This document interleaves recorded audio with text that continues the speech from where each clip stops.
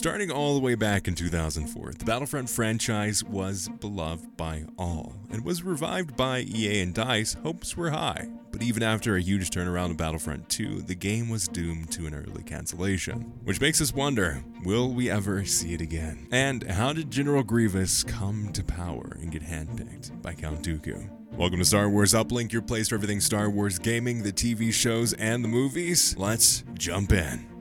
Just you reconsider playing that message for him. So we're talking about a topic today that makes me a little bit sad. Mm-hmm. If you didn't know, this podcast started as the Battlefront podcast, so I always have a soft spot when it comes to talking around Battlefront. But I've got some sad news here. But before we get into the kind of theorizing, I want to go over where we started. So the Battlefront franchise is beloved through the decades now. 2004, we're closing in on 20 years since the first game came out. And that's a big deal. It's something very special when we look at Star Wars as a franchise. We had never gotten anything like that in Star Wars. And until the remakes or the continuation, reboots, whatever you want to call the EA games, we had never seen anything really after. And since the end of those games, we haven't seen anything since. No. It seems like going forward, we might not even see any more Battlefront games. That's the topic that I want to dive deep into today and answer the question of, will we see a Battlefront 3? Mm-hmm. So what made these Battlefront games so great? So Battlefront is super special. It is this large-scale game. You have tons of AI. You have, in the original days, you had split-screen co-op. And you had the ability to be a trooper in the field. Unlike any of the other Star Wars games where you're playing these heroes, you were the person in the trenches. You were the clone trooper. You were the stormtrooper. You were the rebel fighter. And you were actively working towards making the either Republic win, fail, what have you. You had that control and you got to live your fantasies of being in Star Wars in that sense.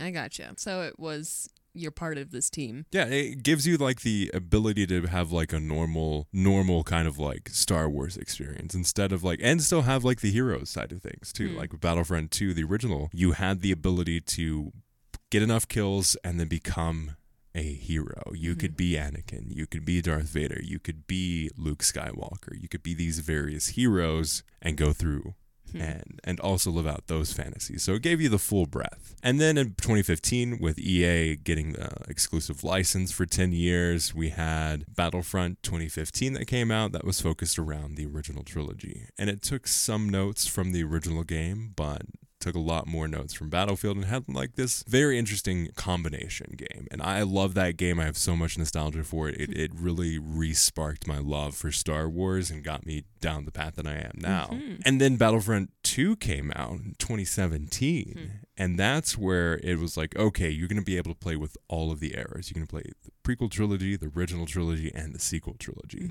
All in these larger scale maps and experiences. The class system is back again. The heroes are there. And it gives you that full experience of Star Wars across the galaxy and across the time frame and gives you this even deeper experience. But they had some controversy around the beginning of the game with the loot boxes. And while other games had loot boxes and had even worse examples of loot boxes, Battlefront became the scapegoat for this. I think it was mostly geared towards the progression system because the progression system was so heavily tied to the loot boxes that it became a big deal. And so they spent the first 6 months of the game fixing the game. Then they had content and it took them a while to really get into it. So that game came out in 2017 and then I believe it was 2020 they canceled the game. Had a good long run, but it was just starting to get good. People started feeling like this was the Battlefront that we all deserved, and this is the game that they could expand on and they could create more experiences in. That's really unfortunate. My only experience with the game, at least the original game, was I went over to my cousins and they were like, look at this game. It has all these... They were all really crazy about the vehicles in there. Yeah. So we just messed around with crashed vehicles all around. And we were just going to town with it. That's really my only experience with the first one. Yeah. Other than that, though, I think I skipped the 2015 one, and I think I went straight to the 2017. Yeah, because we had some good times with the 2017 Battlefront. Oh yeah. I think it's funny too that you mentioned cousins, because that's how we got introduced to Battlefront Really? in the first place. Yeah, it was our cousins. And that's like another thing that the original games did so well, was that split screen content and the ability to have, like, we would stay up so late and get up so early so we could have more time playing the Battlefront games and having those experiences. And just like, that was a huge part of my enjoyment of those first games. And while Battlefront still has like a pretty decent player base, it doesn't have any content support. And I feel like rightfully so, when DICE pitched another Battlefront game. So they had an option. They had finished and launched 2042 Battlefield, and they pitched a Battlefront 3. And I think EA rightfully said, yeah, no, we're not going to do that. Because I think DICE doesn't necessarily understand why Battlefront works and what doesn't work. I feel like they were so far removed. They have tons of people there that the people that were supporting the game after launch, those people know what Battlefront is. Those people know it. But the higher-ups that decided that, hey, let's pitch a Battlefront 3, I don't think they understand it. Because I think if we get anything in Battlefront, if it's a new Battlefront, if it's Battlefront 3, whatever, you need to have a team dedicated to it. It needs to be a live service game, and a real live service game, not what they're doing with Battlefield 2042 right now, where it's super inconsistent. Like, you need to know what's coming out, when it's coming out. You need to have enough content in there to keep people going, and you need enough, like, events, big moments. You need enough skins. You need to build an ecosystem. Yeah. You can't just say, let's just do Battlefront 2, but even more content. I think that should be your base, but you should also incorporate that content into like a live service experience. But would it ever be made? Would they ever do something like this again? I think if we look at where Star Wars is going in general, we have Respawn doing the Jedi series. Yep. We have Ubisoft that's making the Star Wars Outlaw game, which is the big open world game. We have Eclipse. We have the KOTOR remake that may or may not be happening depending on what studio gets what or when. We have the Amy Hennig Star Wars game that's going to be coming out. And then we have the one, possibly two strategy games coming from Respawn and a first-person shooter game coming from Respawn. But considering the history that we have with Star Wars games right now, more than likely all of those games that I just named are going to be single-player games. Yes. Even the first-person shooter. Yes. And I think maybe the first-person shooter could eventually grow to have like an online element. I don't think it's going to launch with one. And even just the history of Star Wars games that we've seen recently, they seem to just be like drop it and just leave it. Like there's no hands-on, there's very little communication, it seems. Yeah. And well, that's just DICE in general. The way they run the studio is very old. I think DICE as a studio is like 30 or 40 years old. So they have a very much of like an institutionalized view on how you communicate and market. I gotcha. And then if you look at something like Outlaws, while Ubisoft is a very established company, Massive is much more new. And I love how Massive's marketing, they were at San Diego Comic-Con, they had a booth, they had behind-the-scenes content to go along with that. We're a year out, but they're still like hyping it up. The devs are online. Content is really like pumping out with that game. And I think that's how you need to make it. Yeah. That's how you market a game in 2023. You need to be everywhere. You need to be talking with the community members. You need to get the influencers over here. Star Wars is historically pretty secretive. But once you know when your game's going to come out, you need to drop all of those. You can be secretive about the story. Sure. But when it comes to the game itself, you need to have people talking about it constantly. You can't just say, oh, we might just do this thing. No, you need to say, hey, this is what this game is. This is what you can expect. This is what's going to be in the game. These are the kinds of experiences. This is how big the map is going to be. And we're getting all of that from Outlaws. It's great. We never got that from DICE. No. Definitely excited to see the Star Wars franchise and gaming go to different people's hands. That's what's great about EA no longer having the exclusive license, as well as we can get the Outlaws experience. We can get Amy Hennig's experience. We can get Star Wars Eclipse experience. We can get all of these various takes on Star Wars in different areas and different parts of the universe. And we can still get all the TV shows, the movies, and they all kind of tie in, or they could not tie in at all and just have their own stories and stand alone. Yeah. And I think, too, something that really struggled with the Battlefront franchise is they had this because at the time they really, all eyes were on them. They were like some of the few Star Wars games. They had like huge expectations in terms of like it needs to be as canon as possible with the first game, and then they loosened it a little bit with the second game, but they were still like, okay, we can't do this, we can't do that. It needs to go through DICE approvals, it needs to go through EA approvals, it needs to go through licensing approvals, and it needs to go through Lucasfilm approvals. Like those are the levels that it has to go through, which of course everything's going to take forever to come out. Yeah. Unless you're a mobile game, and then you're like, oh yeah, put Starkiller in there. Who cares? No phone game needs to stick to canon. Yeah, I guess that's the case. But even Battlefront 2, like it had the campaign, and I think if it has a campaign, the campaign needs to be canon. Everything else, I let me fight 17 Lukes versus like 5 Darth Vaders. Yeah, I mean, why the restriction? That seemed really kind of a strange thing to get stuck on. The question still remains: will we ever see a Battlefront 3? I sadly am going to say it. I don't think we're ever going to get a Battlefront 3. If we get anything in the Battlefront franchise, it's going to be a reboot. It's going to be Battlefront. And it needs to be a live service game, and it needs to have a dedicated dev team to it. Yeah. Otherwise, it shouldn't get made. Sorry. Fair enough. I would agree. I really don't see a game like that coming back. We've seen games similar, but nothing's going to be to that extent. And yeah. I don't think they're focused on that in Star Wars. Right now it's just all about pumping new stories and which I think is fair. Yeah. I do think there should be an online gaming aspect to Star Wars in some way, maybe down the line, but I don't necessarily see that going to be Battlefront. No. Make a Republic Commando like small shooter, yes, like online please. shooter, 4 people on a team. Yeah. I think that would be fun. And that fits more with what we are seeing even just come out these days. You're not seeing as big, other than like battle royales, you're not really seeing whole battlegrounds. Yeah, on the battlefront. Yeah. So, I think I don't think we're going to see it. Unfortunately, it's sad, but I think that's going to be the case.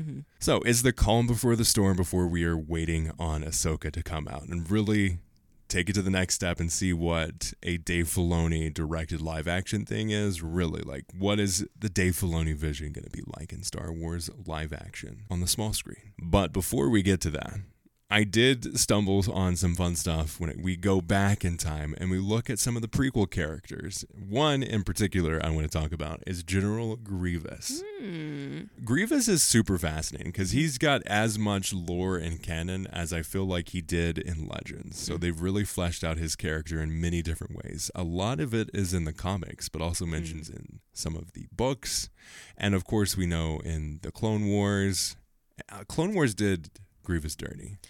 Dave Filoni, I think, historically has said he hates Grievous as a character, and they just made him really weak in the Clone Wars show. Just super unfortunate because he is a super fascinating character. What do we know about Grievous in the beginning? In the beginning, like before he was even Before he became a robo-killing machine. Yeah.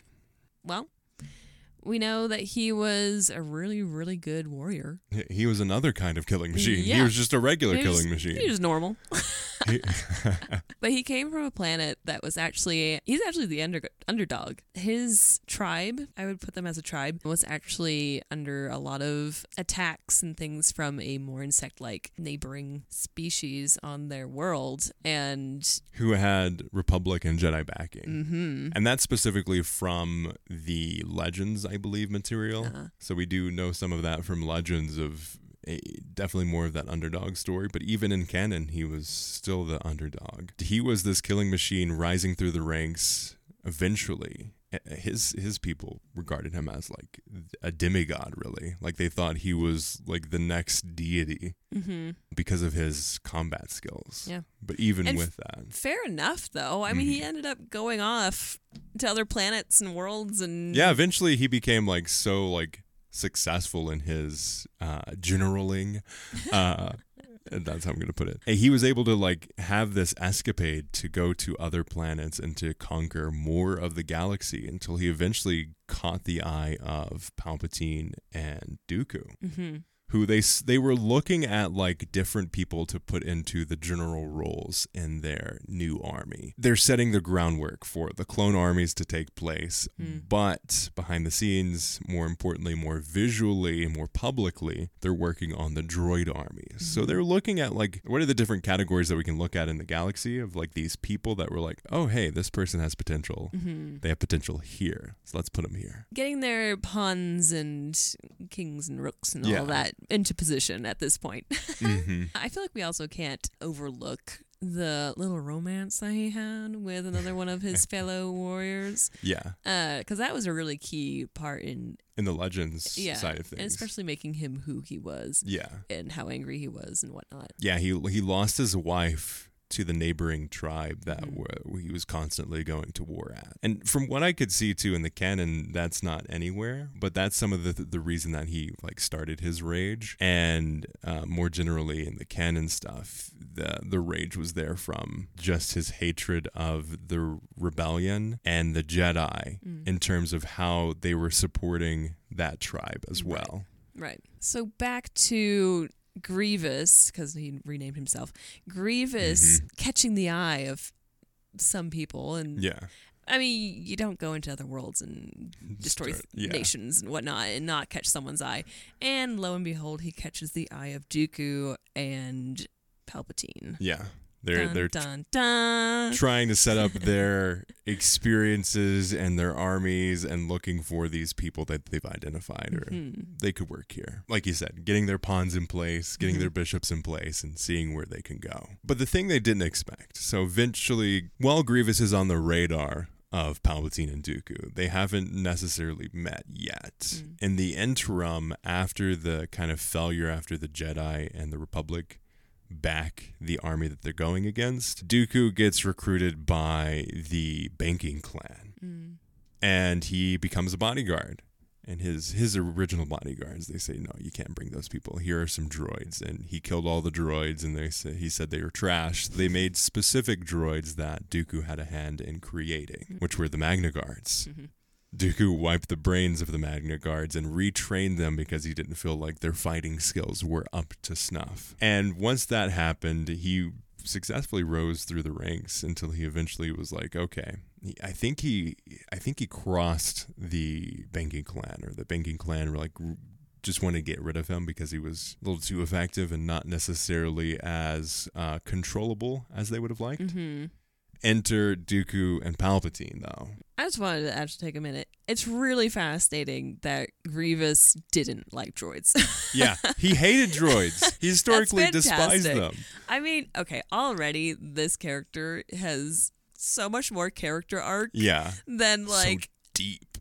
most of the main characters in Star Wars. I'm just saying. You can leave your hateful comments in below. But I'm just saying. Yeah.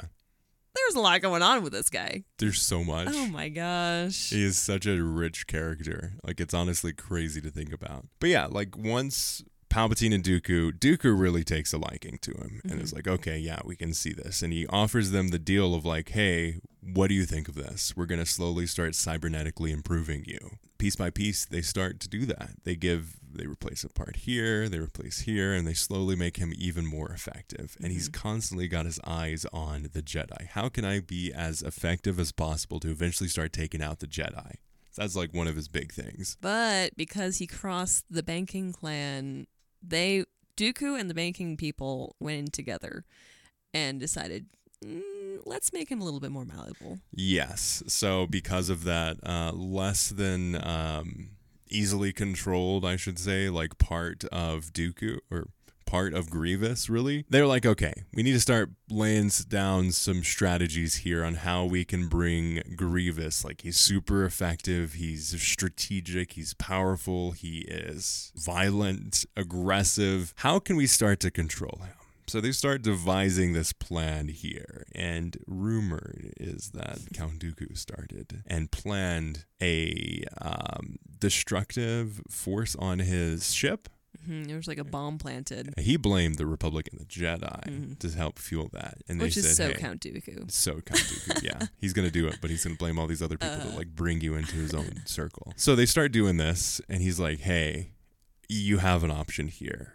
We probably won't be able to save you. You can either die or we can save you. And in Legends, they actually gave some of Sifo-Dyas's blood, I believe. And Dooku, in an attempt to give Grievous force powers, was trying to like, okay, let's give him the best shot here, possibly developing force sensitivity. But in canon, that never happened, and they just tried to, with Poggle the Lesser and a couple of the Geonosian biotechnicians, they slowly start piecing Grievous back together. And I think ultimately he's about like 95% cybernetics and like 5% what he originally was.